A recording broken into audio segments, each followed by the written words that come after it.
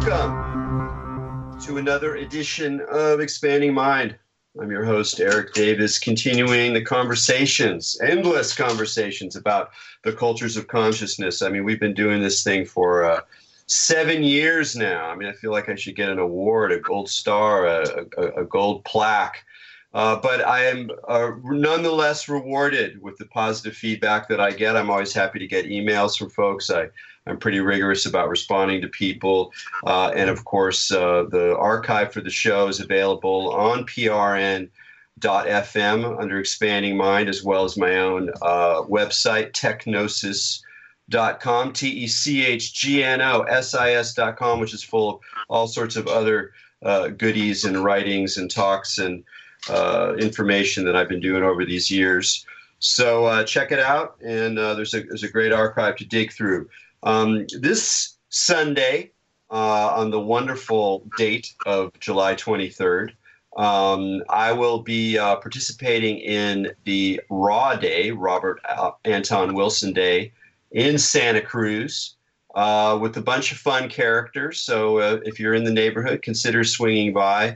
I'm really looking forward to meeting Adam Gorightly. We've had him on the show talking about the Discordian Society, which is, of course, a big influence on Wilson in the 60s and 70s. And as well, we're going to have one of my favorite magicians, the Italian magician Ferdinando Buscema, and the great Are You Serious?, another guest on the show and an old dear friend of mine. So I think it's going to be a rousing day. It's an afternoon of talks and panels, and then an early evening DJ set from Greg Wilson.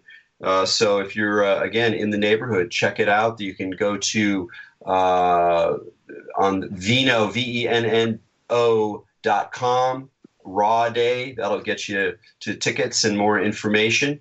And the whole thing was set up by our guest today, Daisy Campbell, someone I've been wanting to meet and talk to for quite a long time. Daisy's responsible for the recent Cosmic Trigger play, or Cosmic Trigger, the play. This is, of course, based on one of Wilson's greatest books, probably the most important in my mind, or the most entertaining, strange, and even disturbing, but in a good way.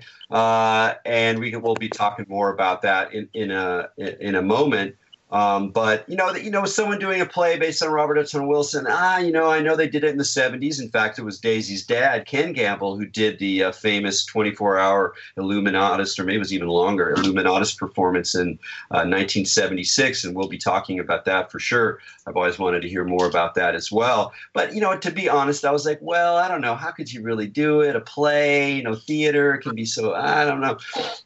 But I got to say, the reports I heard were uniformly excellent, even from theater phobes that I knew who were able to see the show when it was performed in England in May over a 23-night run. So I don't know whether the rest of us will ever get a chance to see it again. Hopefully we can get some illumination on that question as well. But with no further ado, Daisy, welcome to Expanding Mind. Thank you. Thank you for having me on. It's great to be here. Yeah. Yeah, it's well timed. I'm really looking forward to hanging out on Sunday. But given what we just said, of course, the Illuminatus trilogy was this great book that Wilson wrote with Robert Shea. Came out in 1975, written in the late 60s, early 70s. Filled with every conspiracy, esoteric theory of history.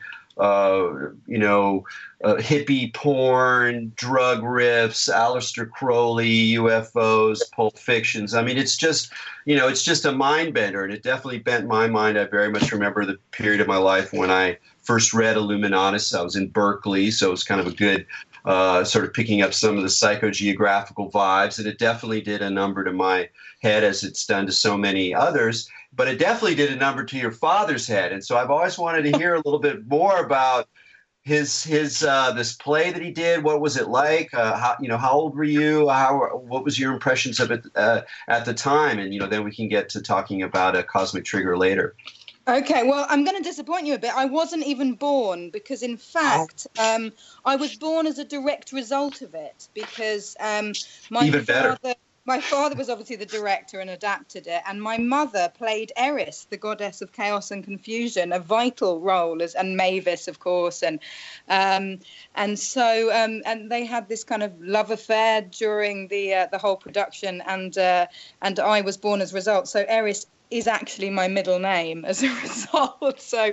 I'm steeped in this mythology, but I can't give you a first-hand account of what that Illuminatus production was like. But I can certainly kind of tell you some of its impact. And sure, or even just like, I mean, was it like 24 hours or something? No, you're muddling that with another of my dad's. Oh, I'm a muddler.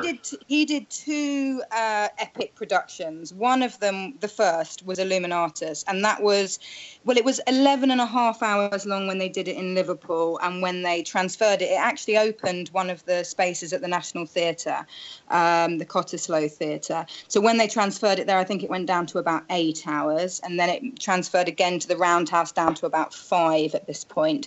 But the true aficionados say, you know, really the magic wasn't so much there by the time they got to the Roundhouse. It was really the Liverpool production that was the extraordinary one. But the other one, the 24-hour play, was The Warp, which was kind of the UK counterculture tale. It was the story of a guy who'd lived through, you know, it was sort of our Kerouac. We didn't really have the novelist, but we had this playwright, Neil Oram, who wrote his account of that whole period called The Warp, and that was the 24-hour long show. So, two different epics.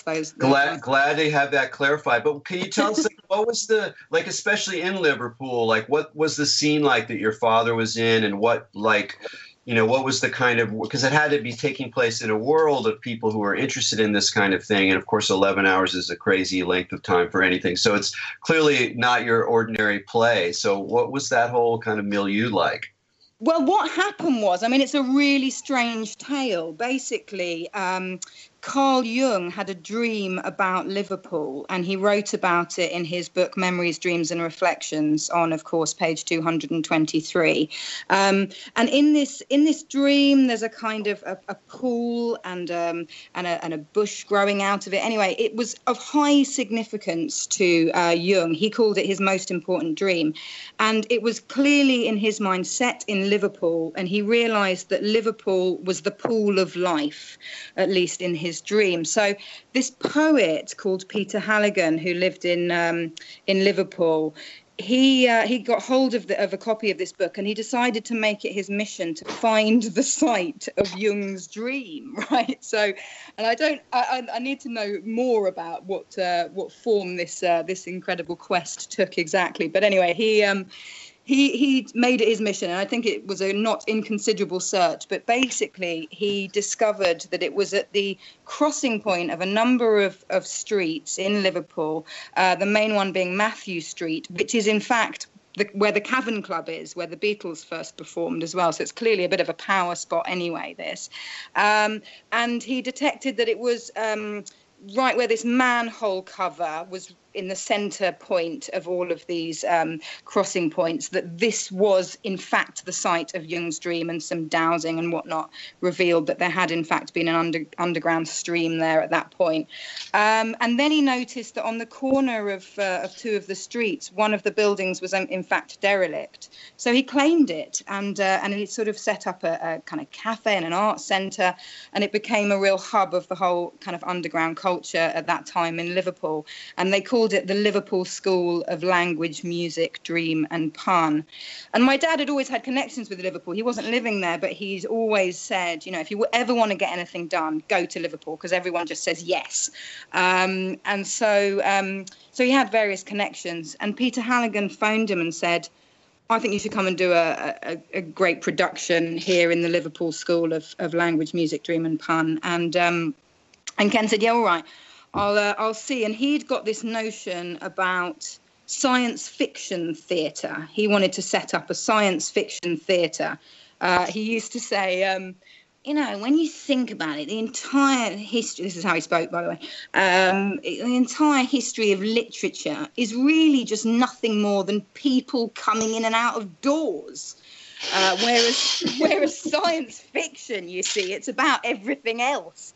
So he was very keen to set up a science fiction theatre, and he thought, oh, great, I'll set up the Science Fiction Theatre of Liverpool.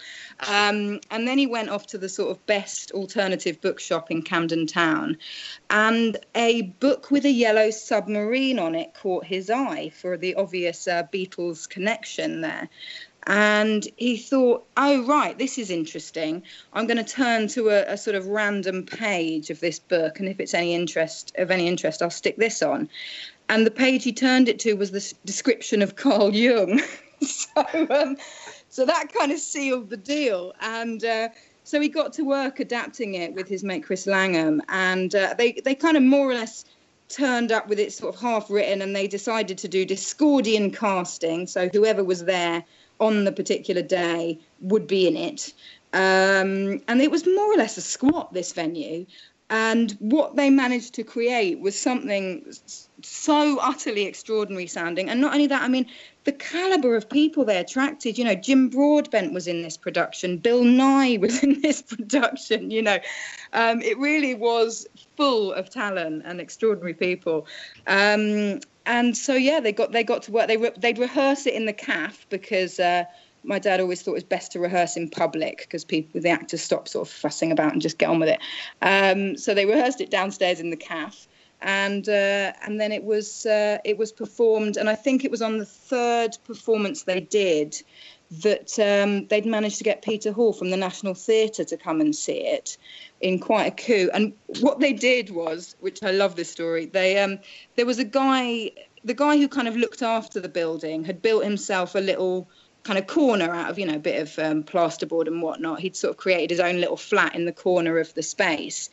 And Ken managed to persuade him to knock one wall down out of his little flat and turn his flat into the Royal Box. And the guy was trying to sort of clear it up a bit and make it a bit kind of more presentable for Sir Peter Hall, who was now on his way. And Ken said, no, leave it, bag butts and everything. No, just like it is. That will be the Royal Box.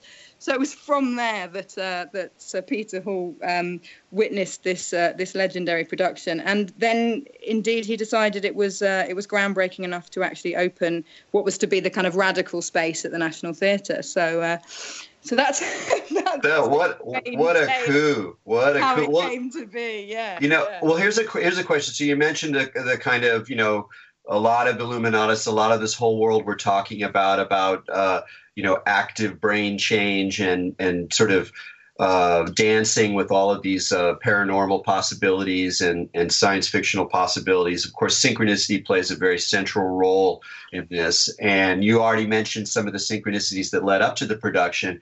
But I'm wondering, in your father's life, sort of after it came out and, in sort of the subsequent period of time, did he experience the kind of changes or some of the kinds of changes that Robert Wilson did? After, Robert Wilson, he writes this, co-writes this crazy fiction. And then, as Cosmic Trigger is about, and we'll talk about, it started to leak into his real life. I'm curious whether your father reported sort of an uptick in magical synchronicity or disturbing conspiracy signs in his own life once he invested in bringing it to life this way.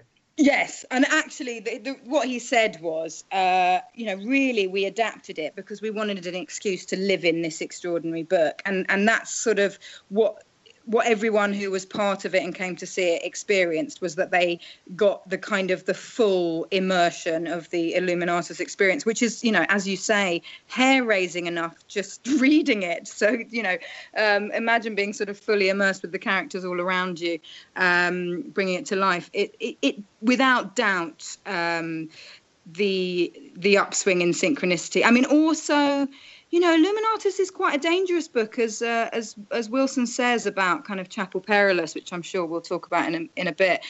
You can either emerge agnostic or paranoid, and there was definitely, there was one chap involved in the production, in fact, playing the man who killed God, who he became completely unhinged, believed he was getting messages from Sirius, I believe, and ended up sort of attacking a bag lady. He ended up in Broadmoor for for many years, sort of the most draconian kind of mental institution over here. And yeah, so, you know, there were some casualties, it has to be said. And certainly every time anyone ever mooted the possibility of sticking Illuminatus on again, my dad would go white at the prospect, you know.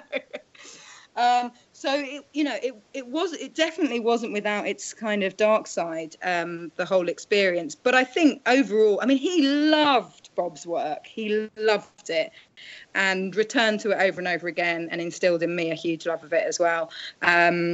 So I think more than anything, more than getting particularly heavily drawn into the conspiracy stuff himself, he loved the kind of lark and caper of it, really, the kind of the mischievousness of the humour and the endless blending of, you know, not knowing what's true and what's, you know, what's fiction and that kind of thing. And he used those sort of techniques himself in his own work. So, yeah. Yeah. Well, I mean, I think that's a really key point, and it also sounds like something that you really successfully achieved with the Cosmic Trigger play is that part of what I think part of the reason that Wilson is so important, and I think even more important today, where we can, you know, this is another topic, but where our kind of post-truth reality is taking on some of the features of this sort of plunge into multiple reality tunnels, and you know, it can be quite disturbing and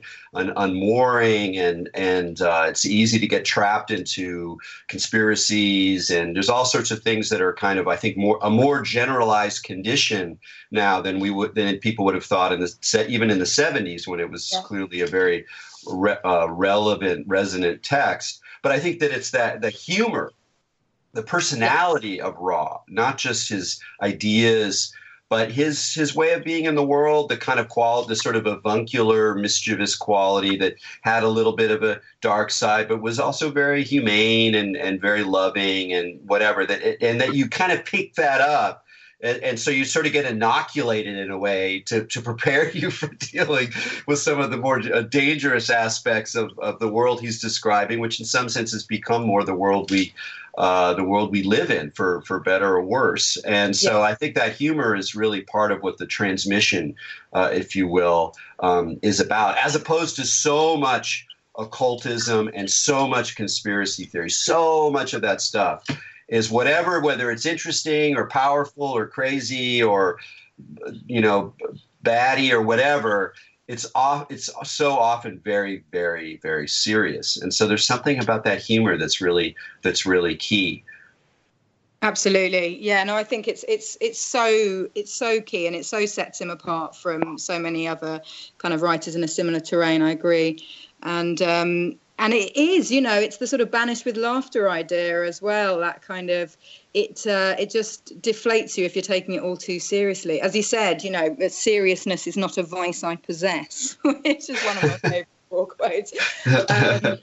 And it's, you know, and my dad was the same. He absolutely couldn't abide seriousness. And when he told his dad that he wanted to go into theatre, his dad said, "But only comedy, please. Don't do that serious stuff. People don't like it." So I'm curious. Your father passed away almost 10 years ago, and were you already talking about were you already thinking about Cosmic Trigger back then, or was it something that kind of emerged after his death? Yeah. So I mean, basically, I directed The Warp, the other epic that I was talking about earlier, the 24-hour one, kind of as my you know, while all my friends were doing their A-levels, which is sort of, you know, the high school, I don't know what your equivalent is, at kind of 18, I was instead directing the world's longest play. And so ever since I, you know, did my own version of that, the question had been, well, when are you going to do Illuminatus? You know, and like I'd said, I could see that it was a very worrying prospect to my dad. So it certainly wasn't a thing I, you know, it wasn't uppermost on my mind. But then after he died, the kind of calls for it got louder. And I, partly because of those reasons we've been talking about, you know, I didn't want to be so much messing with people's minds this time. I wanted to do something a little bit more lucid that still brought through, the brilliance that is Raw. And Cosmic Trigger is my absolute favorite book of his. I think it's the one that just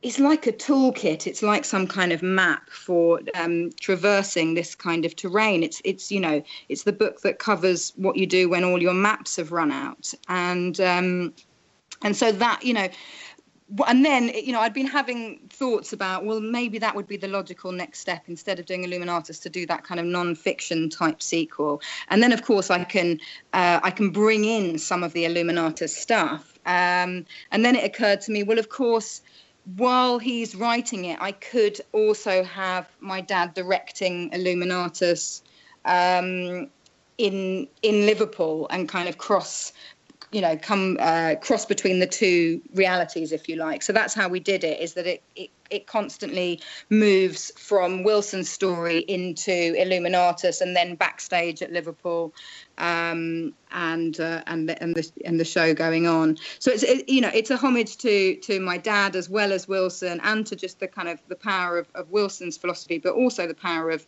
a really good slung on show to transform people. Yeah, wonderful. I definitely I have all these questions about the show, but before we get there, I want to ask a little bit more about what was your life like such that you would wind up spending your late teens directing this play in the context sort of your father's work and the kind of world that was in. I mean, that's quite audacious. And it suggests to me that your whole sort of upbringing and relationship to your father's world and the theater world and the kind of countercultural world and the sort of playful mischievousness, the lark, the grand lark of it all was something that really shaped you very early on, so that you were kind of it in a way. So I'd just like to hear a little more about who were you when you took on this crazy 24-hour countercultural play? Well, I mean, I was a fearless 18-year-old who thought I could do anything, and I knew. And the weird thing about doing something like that, it's so intense. There's nothing like. I mean, the Warp is a cast of about 40 people with about another, 30 odd cameos rolling all the way through the night. Quite often, you're still casting later bits of it whilst the play's already started, and it's truly an intense experience. I still don't know any better way to kind of forge an incredible community of people than to stick on a kind of impossible play, really. And doing that at 18, of course, I just thought that's what life is. And that's what it's always like. And it's always that intense and that fun and that full of people just pulling together, not for money or anything, just because. And so it was a bit of a rude awakening, I think, to realise, there's a whole other bit of life which is just a bit mundane and not again, another Wilson quote: people live in their myths, they merely endure their realities. And it was sort of that kind of gap opened up for me. And then, I often tell the story of the effect that reading Illuminatus had on me. It was in combination with some other factors, let's say, but I read it when I was 23, so I hadn't read it when I was doing the Warp and stuff. And it was this bizarre experience of kind of suddenly being initiated into my tribe. All of these kind of in-jokes, the 23s and the Discordians and, the eye and the triangle and all this stuff that I just was aware of. It was just in my, it was just there in my kind of the air that I breathed, I suppose. But suddenly it all kind of clunked into place. And I had this sort of profound feeling of like, I've just been initiated. And then life sort of became far too meaningful, and the synchronicities just went completely out of control, to the point that I sort of found myself in a plush loony bin somewhere near Kent, with rainbow knickers on my head for very important cosmic reasons. And I I had this moment where the kind of all the people gathered round to ask me, what are you doing here? And I said, synchronicities led me here. Look, open that magazine. This girl was clutching Soap Opera magazine. I said, open that magazine at any random page, and the answer to why I'm here will be in there. And she opened it up, And I kid you not, it said in huge pink letters across a double-page spread, "Daisy must lose some of her passion." So that was kind of a slightly startling. Yes, that was a sort of startling moment. So there, yeah, me in my rainbow knickers, kind of getting a bit of a wake-up call, I guess. And I put all this stuff very firmly back in its box, and I couldn't, there was a whole period where I couldn't really touch any of those kind of psychedelic writings that I loved so much, because they'd sort of send me back into rainbow knicker territory a bit. And then suddenly one day I just could, and I could just see the humor, and I could just get all the wisdom from it without needing to be kind of triggered into, needing to go on a sort of mad bender or anything else. So, so that was kind of that was my experience of reading Illuminatus. Yeah. Well, thank you for telling me that. I mean, that's something that I think is really important to acknowledge. One, that people go in and out of these experiences, and that they can be kind of harrowing and sort of losing the plot has some downsides in terms of your life. But in other ways, at least for some people, it's kind of part of the course. Like somewhere along the line, you lose the plot, and then you have to kind of get out of that. And sometimes people don't, and that's a drag. And sometimes they do. And in a way, like, to play with these ideas, there is a seriousness in the sense that you can't be entirely frivolous about the consequences of some of these ideas and some of these memes, if you will, or kinds of figures. And because they do clearly shape people's capacity, tendency to begin to recognize these kinds of patterns. And the funny thing about synchronicities, in my experience, and I haven't wound up with rainbow knickers in my head, but I've definitely wound up in other places with other sorts of parts of clothing on my head. I've definitely wound up in a place with a kind of FBI black suit on my head. Let's put it that way. But that, I mean, one of the amazing things about synchronicities is when you get a couple of them. They're so delicious. It's like I think of them as like psychedelic grace. Like the traditional Christian idea of grace is that it's gratuitous presence of the Holy Spirit enters in your life and does something marvelous. It has nothing to do with anything you did. It's just purely God's will, and it's grace. And that synchronicities are kind of like that. They just show up and they're like, yes, there is some deeper layer of meaning. Yes, there is some deeper connection in what can seem like a random collection of, absurd nothingness. And that's wonderful. And you get a couple, and then you get a few more, and like, wow, something's really happening. But it's just like a fader, like a DJ going from one, track to another. You move it too far, you get too many of them.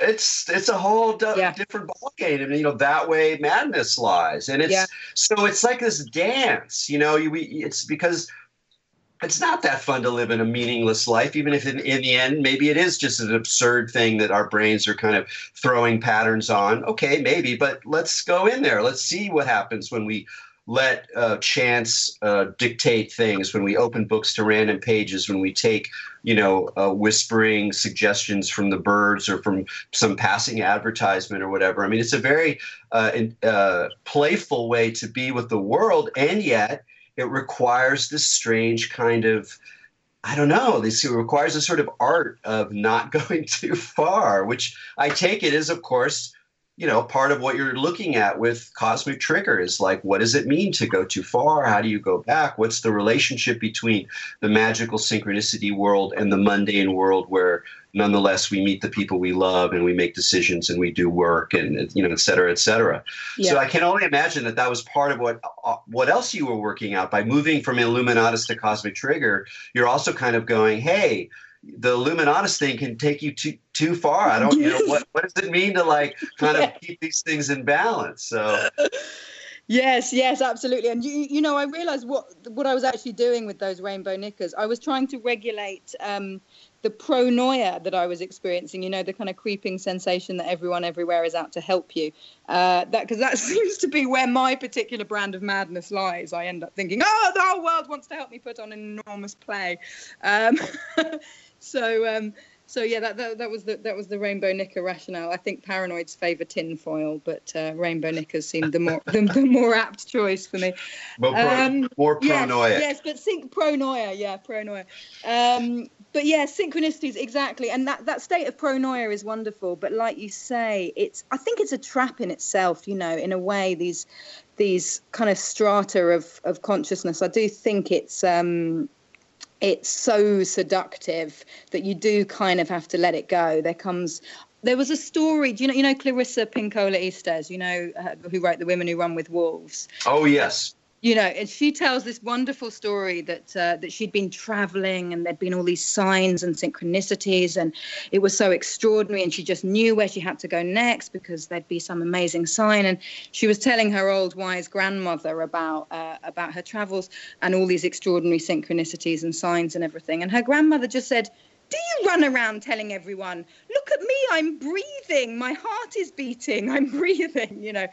And I think there sort of comes a point with this stuff where you just have to kind of settle in and go, yeah, it's weird. Weird stuff happens, and actually quite a lot, you know, there's a lot of synchronicities around, but you just sort of, you breathe into them a bit more. You get a little bit less overexcited about it all, I think. And then you can kind of still conduct your life in a fairly organized fashion in the midst of it all. Yeah, I mean, I think that's one of the things I'm going to probably talk about on Sunday is one of the reasons I think Wilson is so helpful is that, you know, in addition to staging these problems and encouraging you to begin to play with the possibility of synchronicity, which for a lot of readers actually ends up kind of working, and you start to learn how to question your assumptions and allow other possibilities to emerge in the midst of your life. As all those things are happening, he's also very grounded in a certain way. I mean, not all the time and not in all ways, but there's also a sort of sense of being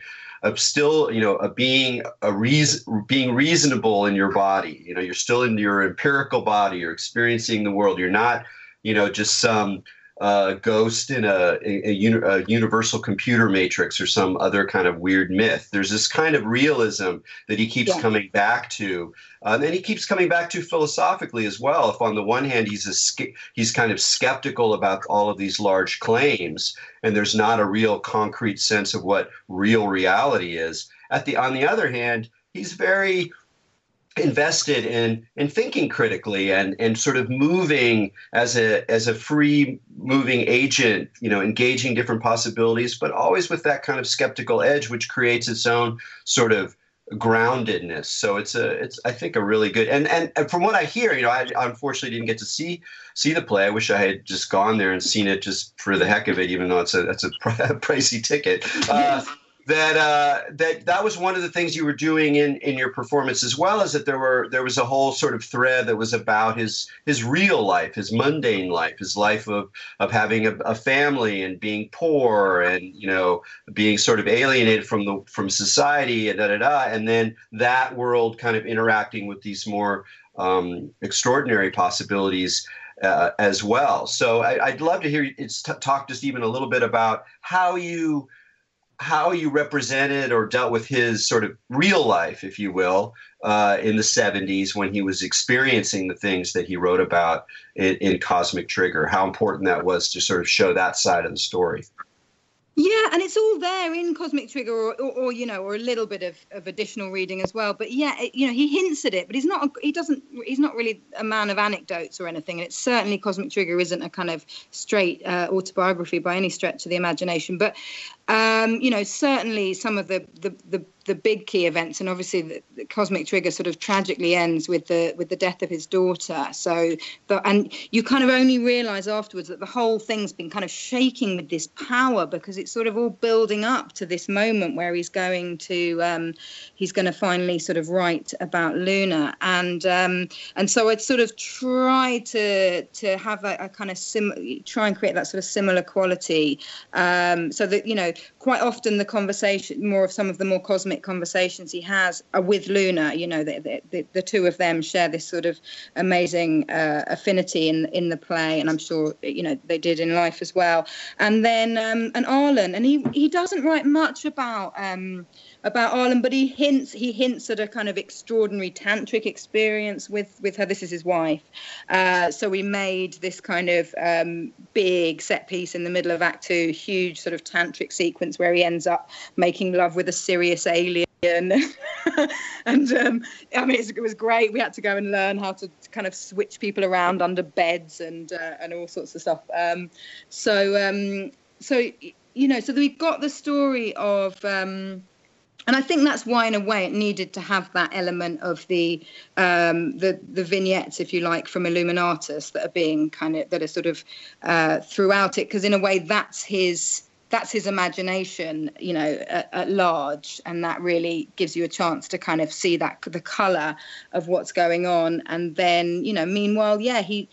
In this kind of great leap of confidence and faith, he gives up his job at Playboy, which sounds like it was a pretty cushy job.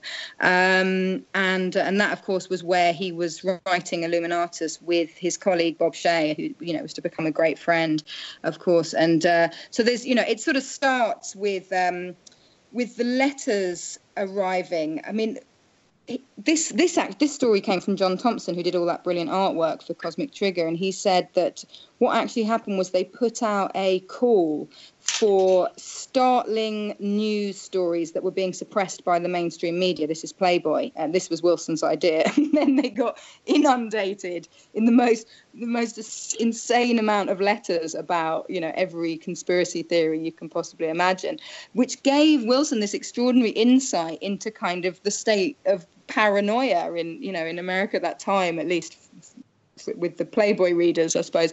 And so that was where this idea, they were working on the letters page. They were doing the kind of Playboy response to the letters, but inspired, or at least that's the artistic license I've taken, is that it very much inspired by those letters that they were receiving.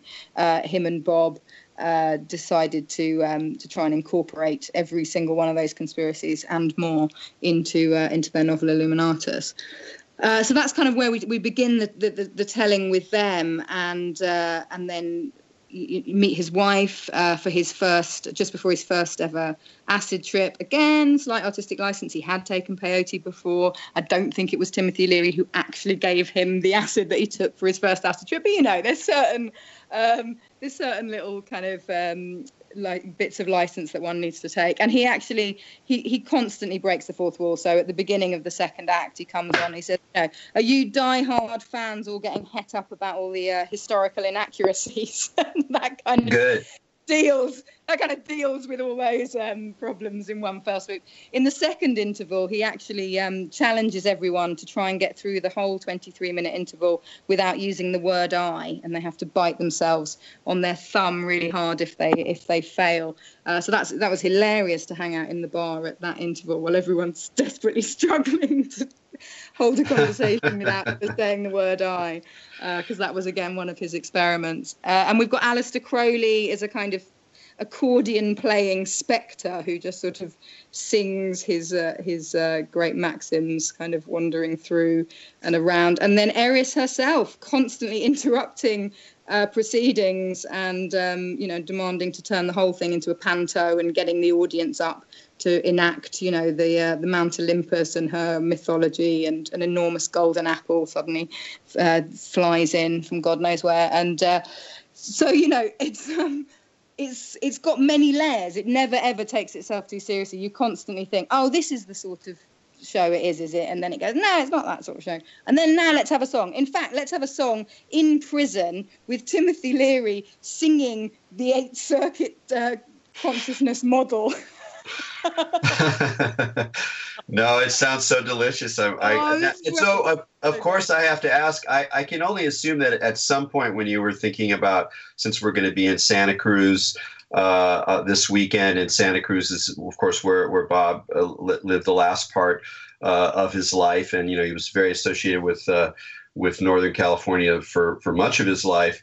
I can only assume that you had at least had tried initially to perhaps bring the production out here. Was that ever part of the Absolutely. Plan? And yeah, because the whole, when we did it first in 2014, quite a short run, but we did it in Liverpool. It had to be Liverpool, and then London, and we did about 7 shows back in 2014. And we funded those through a crowdfund, and it was really because the very last scene of the play is, I don't know if you recall, but when he was dying, there was I think it was Douglas Rushkoff, in fact, sent out. It was Rushkoff, yeah. Yeah, I think it was, and he sent out a message basically saying, if Robert Anton Wilson changed your life, send him $23 now. He can't, he couldn't afford his medical bills. He couldn't afford to stay in his home. He just wanted to die in his own home. And, the response was just extraordinary of these, checks for $23 just arriving through his door constantly. And so that's where the play ends, is with all those letters arriving. And so I was thinking about how to fund it, and it took my partner Greg to say, well, the clue's in the last scene, surely. I went, oh yeah, crowdfund, £23 or $23 or whatever, or 23p, whatever you can afford. And it was just amazing. Before we even managed to get the proper official, Indiegogo campaign set up, people would just send it, I was being sent cash and sent checks, prior to it even becoming official. It was just amazing. And that really let us know that this was a thing people wanted. But a load of that funding was coming from the States, which was so touching. They knew it was going to be a production in the UK, but nonetheless, people felt moved to help fund this thing. And I think there was a period where there was a real anxiety amongst Robert Anton Wilson fans that he was kind of going to be forgotten, he wasn't going to be remembered. And so I think it was partly that, and just, whenever you meet someone whose life was changed by Robert Anton Wilson and you tell them they're doing a play, they will basically drop everything and come and do anything. It's just been amazing. That's been the experience here.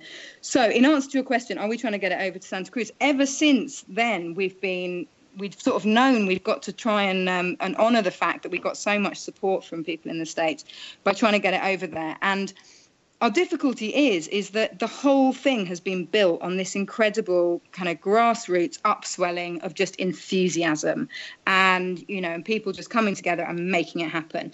And, as soon as you introduce things like visas and, cost of flights and all that, it's much, much harder to sort of keep the enthusiasm up and going.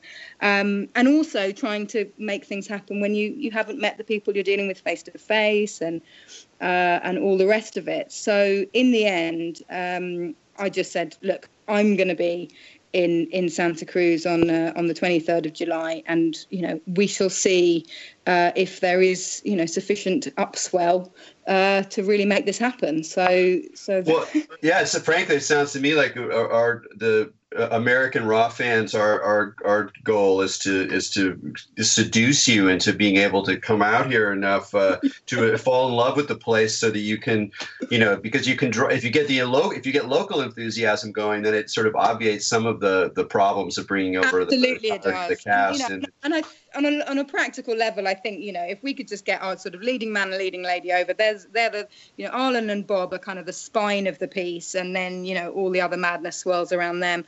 And and a lot of the when we were seriously talking about it, a lot of the actors were like, I just pay for myself, I don't care, I'm coming. So it's not.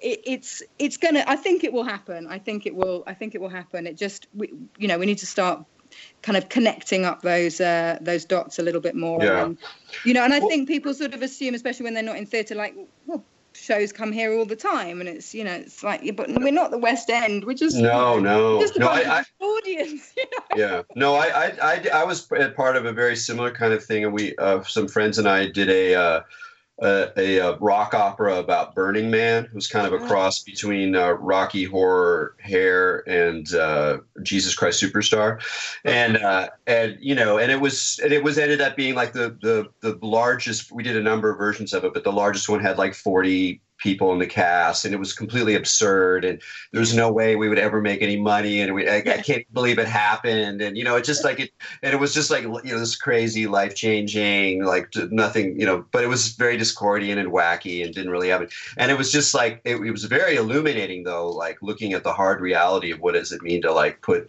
shows on over time and make them sustainable. It's like much harder than even like most Broadway show, you know, people who are trying to get to Broadway or whatever. I mean, it's a tough game, especially if you have a bunch of people in it, which is what you want if you have these kinds of stories that are so collective and they're about all of these different perspectives and things undermining each other. You know, you need a lot of people. You need that sense of like a whole community there, and then that makes it even. Oh, well, that's what makes it feel so immersive. And you know, more or less every actor in it is part of this whole legacy. You know, the woman playing Eris was in the original production of Illuminatus. You know, the guy playing Robert Anton Wilson was the lead in the 24-hour play that I mentioned. You know, so it is, you know, we're bringing our own sort of strong theatrical legacy and community to it all as well. So that's, you know, like you say, it's a big part of it. And no uncommodifiable art. Yeah, that seems to be the only kind I know how to do. Yeah. Well, I mean, it's an interesting thing about him because, you know, you mentioned before about, you know, Wilson fans being like, is he going to be forgotten? And I think he's in a very interesting place right now because, you know, as we've seen, like a lot of the counterculture and esotericism, conspiracy theory, like a lot of these things that used to be pretty marginal aren't so marginal anymore. You know, as reality starts to melt down, as capitalism looks for newer sources of like cultural commodities, you know, like all of this stuff becomes kind of available, you know, with the return to psychedelic research and the upsurge in yoga and meditation. Like there's just kind of a way in which we're in a, like reality has more room for altered states and for weirdness, frankly. But at the same time, Wilson hasn't been rediscovered yet on that scale. He's sort of, it's like kind of cruising along. But to my mind, he's more important than, let's say, a later figure like Terence McKenna or even Leary in some ways. Mm-hmm. Like there's something about the way in which he deals, especially with conspiracy theory, especially with the kind of dark side of politics. I mean, you read through his, you know, one of the things I forget about him because it's so easy to talk about it in terms of science fiction and serious and crazy conspiracy theories. It's like the dude knew his history too, and he was very aware that, you know, history is a grim tale of elites, you know, manipulating and harassing everybody else. And, you know, he had no illusions about what actual human history was like. So in a way, his attitude, I think, is more even resonant and appropriate for people to wrestle with today than a lot of other kind of countercultural ideas or mystical freak ideas and stuff like that. So, you know, and I'm kind of curious, like when after, you know, Beyond the Faithful, what sort of response did Cosmic Trigger stir up, you know, among larger theater goers or the, you know, London Society or whatever? Extraordinary thing, because we were asking ourselves exactly the same question. That first run we did in 2014, we were, you know, more or less preaching to the choir, and it was a joyous thing, and, you know, inspired so much kind of came out of that first production. Just people just like, you know, finding water in the desert. Like, I thought I was the only Discordian left. I thought I was the only person who could remember, but, you know, and just to realize, no, look, we're all out there, and bring them all together. So that had its own kind of joyous quality. But yeah, we were anxious about how it was going to go down with the sort of larger audience that we were now reaching out to. It went down great. I mean, people were just constantly saying, I'd never heard of him, you know, but they got it, they completely got it. And people were coming back 2 or 3 times, a bit like when you first read Wilson. That feeling, I had it so strongly after I read Cosmic Trigger. As soon as I finished it, I thought, that doesn't exist, that book. I don't think that can't exist, can it? Is that what I really just read? And I think people had a really similar reaction who were being exposed to Wilson for the first time, to the play. They'd sort of come out like, really? And almost have to come back and just sort of check what they'd seen. It was people, and what was interesting, people took all different things. A lot of people took away the kind of belief is the death of intelligence idea of, just as soon as you believe something, you stop sort of thinking, really, in a sense. You've kind of you've crystallized your opinion about something, and that's it. You're not going to revisit it now. So that, I think, was great. People loved the whole, Leary and Wilson's 8th Circuit model of consciousness. It might have had something to do with having a song and dance number of people in their orange jumpsuits. May have had a impact on that. But no, it translated remarkably well. And even, we got the Telegraph and the Guardian and these rather sort of straight newspapers came, and they got it, and people really got. What was interesting was that it wasn't nearly as relevant when we did it in 2014. We weren't yet in the kind of alternative fact, post-truth reality. And no one was, Trump hadn't been elected and all the rest of it. Brexit hadn't happened. And so, so then to sort of to be bringing it back in 2017, where suddenly it felt really kind of very relevant and quite an important toolkit to deal with, a sort of post-truth reality, really. Yeah. It's quite relevant, and even when you get into to Wilson's politics, which is another whole story. I mean, he was, in many ways, a real tried and true libertarian, right-wing anarchist, whatever you want to call it, but what's fascinating is also, it's like he's simultaneous, and so you can look a lot of the post-truth reality, the whole alt-right in the United States especially, is actually very Discordian in a lot of ways. Yeah. It's like, and they're using the same kind of awareness of symbols, the same sense of pranking and whatever. And you realize that those methods, that those truths about the way reality can be constructed are not linked to particular moral values. They could be linked to a lot of different kinds of moral values. And one of the interesting things about Wilson is the way in which was that even though he was a libertarian, and even a kind of techno-libertarian in some ways, his actual sort of ethics and relationship to people, and relationship particularly to people to poverty, to people, the fact that there's a lot of people who aren't winners, was totally different than the kind of the main force of libertarianism that we have now, at least in America and California, where it's like super, it's like, leave them in the dust. Who cares about those people? No social services. Let's just break out and we'll create our own technological futures. We don't need this dead weight of everybody else. But Wilson wasn't like that at all. So he's this sort of interesting mix of. He is a really interesting mix. Yeah, he doesn't lose his heart and his social conscience ever, and he doesn't ever lose his roots. And also, I think one of the points I tried to make in the play is I sort of contrast him somewhat to Leary and to Kerry Thornley, who was one of the founders of Discordianism, who both, in their own ways, kind of are the victims of their own philosophies. And particularly, like, to take Leary, his kids wouldn't talk to him. He didn't. His own personal life was quite a mess. Whereas Wilson had this, amazing, incredibly loving marriage. And he just, like you say, he seemed in his life to make the right choice, to make the loving choice.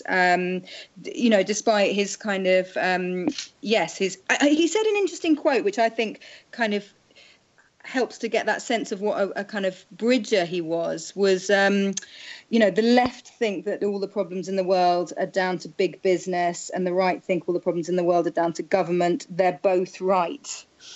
And I think that sort of, kind of sums up in some ways where he kind of stood. Yeah, it's that human element that's really keeps coming back to him. And even at the one time I met him, I'd seen him give talks and sort of said hi to him at parties or whatever. But when I went by his apartment in Santa Cruz when he'd do the Wednesday nights, he'd read a passage from Finnegan's Wake, and then blow us all away with how much he could make out of this like moderate gobbledygook. But it wasn't so much just that his performance, but just the people around him and the wonderful ladies who were there from the local cannabis activism community and people who were supporting him when he was, frail at this point, not quite in the dying phase yet, but it wasn't that far off. And there was just a sense of his enjoyment of people in that way that was really very different than someone like Leary, who's always pulling a move on you or like putting on a mask and stuff like that. Yes. Well, we'll got a couple of any special surprises on Sunday in Santa Cruz. Well, I'm so excited myself. I've kind of managed to get a lineup together of all the people I wanted to meet, more or less, and get them all on stage together. And there's still a few tickets available. So I think anyone out there whose life was in any way impacted by Robert Anton Wilson should probably make a good effort to be there on Sunday. It may be the start of something, I would like to think, and certainly just a great opportunity to celebrate a great man. And also we should say why the 23rd of July, because this was the day that he claims he maybe made contact with Sirius in Cosmic Trigger. It's the start of the Dog Days, and it's also the day that the mayor of Santa Cruz, I think the mayor who was 10 years ago, declared 23rd of July Robert Anton Wilson Day, and so it seems like a particularly auspicious and apt day for us to be meeting. And Absolutely. Of course, and it's 10 years since his death as well. So it's a good time for a raw pilgrimage. Yeah, absolutely. I mean, it's also for me, I think it's really key, those just like what we started off talking about Liverpool and the kind of psychogeography that helps set up the performance of Illuminatus. That in the same way, I think that places do have a certain kind of memory. They have something to say as well towards these kinds of gatherings. So I think having this in Santa Cruz is a really, it's another part of the tale, and another reason I think ultimately Cosmic Trigger will have to come to California. You see, the push is on. Yeah, I know. I'm feeling it. Definitely. Well, I mean, it's great. Sunday will be a great way to sort of mass forces and see what we can come up with. It might be easier than we think. Exactly. Yes, we just need to gather the grassroots up, and we'll be away. It will be great. Yeah, we'll gather the grassroots and smoke them. Yes. All right, Daisy. Well, I'll look forward to seeing you on Sunday. Thanks so much for joining us on Expanding Mind. Absolute pleasure. Thanks, Eric. Great. That was Daisy Campbell. You can find out more about the Cosmic Trigger play at cosmictriggerplay.com, and hopefully you'll get a chance to see it at some point. So until next week, keep your minds open.